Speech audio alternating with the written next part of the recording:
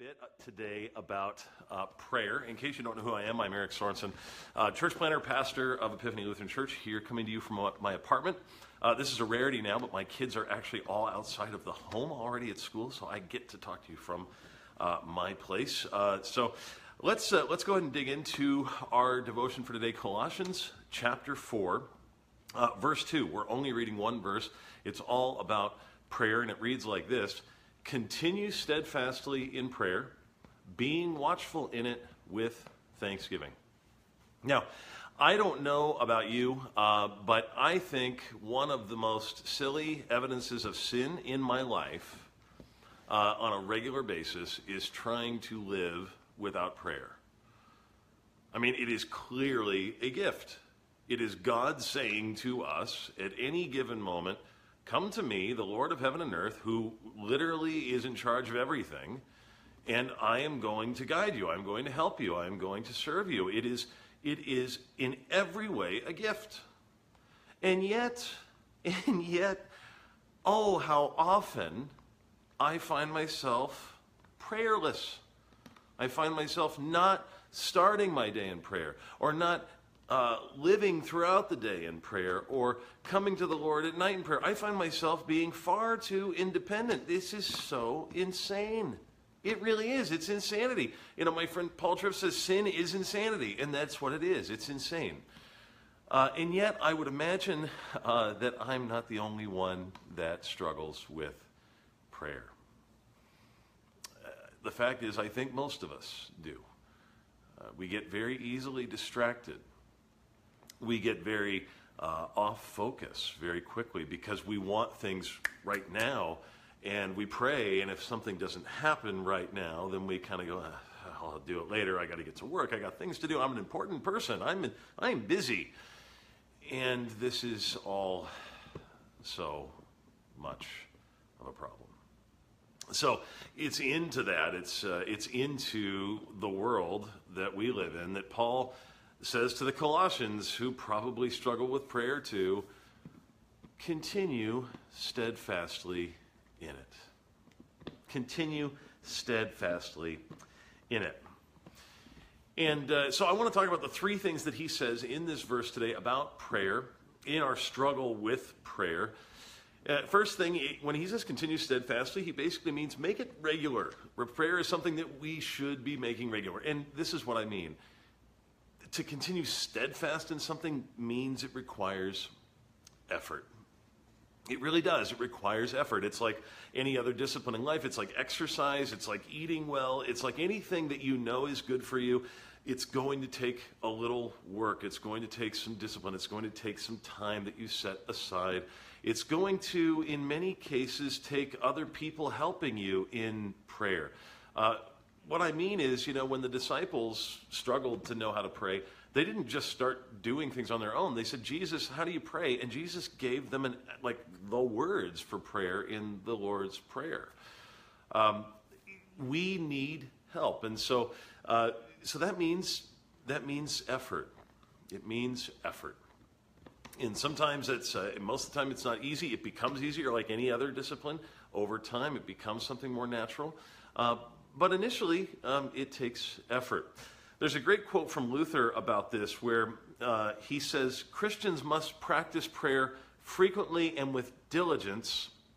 We need to be constantly engaged in it, and it means to demand earnestly, so that there is nothing that Christians must do more frequently than praying. There is also nothing that requires more labor and more effort, and for this reason is more effective and more fruitful. This is Luther talking about prayer. There's a famous quote from Luther where he talks about all the things he has to do in the day, and he says, the only way I can deal with it is if I pray for 3 hours at the beginning of the day before I get started doing anything. And we read stuff like that, and we go, man, Luther must have been a prayer warrior. Must have been a prayer warrior. Well, he struggled the same way that you and I do.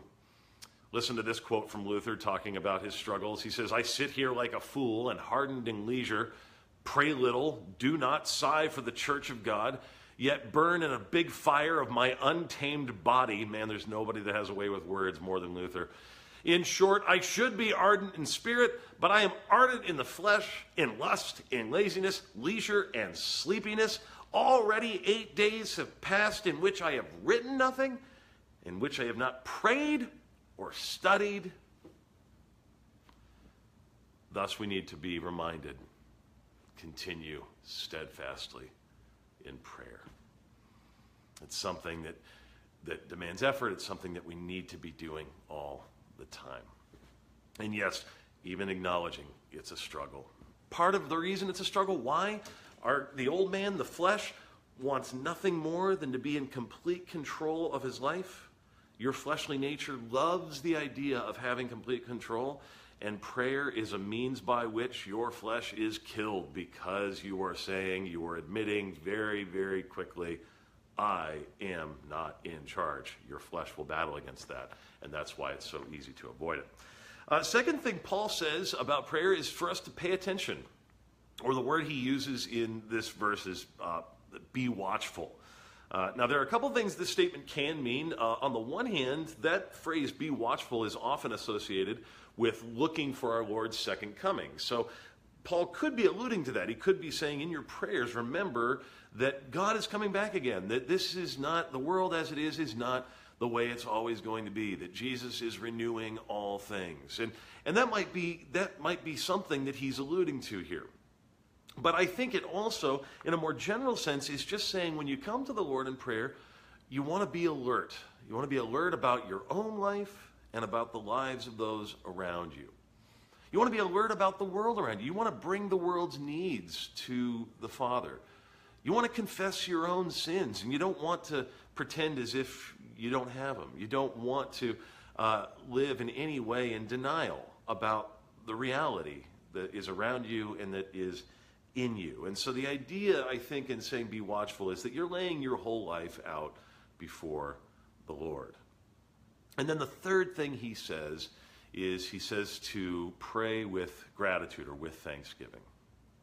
Now, I can't tell you how important this is in just your own daily existence, how important it is internally for you to take time to think about all the things you have to be grateful for. It really does make a difference to count your blessings. I know that we can sort of use phrases like count your blessings as almost cliches, but man, it's so true. Like if you just stop most of the time and say, all right, yeah, there might be some things that are difficult, that are bad, that are struggles right now, but there's also a ton of things that I can be grateful for. The fact that I breathe, the fact that I have food, the fact that I have shelter, the fact that my kids are going to a school that is teaching them. I mean, there's numerous things. And most of all, the fact that God would choose to save a sinner like me, even though I didn't deserve it, and I still don't. There's always reasons to be grateful, always reasons to pray with thanksgiving. So the idea is that when you come to God in prayer, you're not just coming with your requests, but you're coming with praise. You're coming remembering who he is and all that he does for you. So those are the three things that Paul says to do in prayer. Continue steadfastly in it. Be watchful, be alert, and be thankful. Next week, we'll talk a little bit more about prayer as it refers to the ministry. But until then, I hope you have a great weekend, and we will see you next week.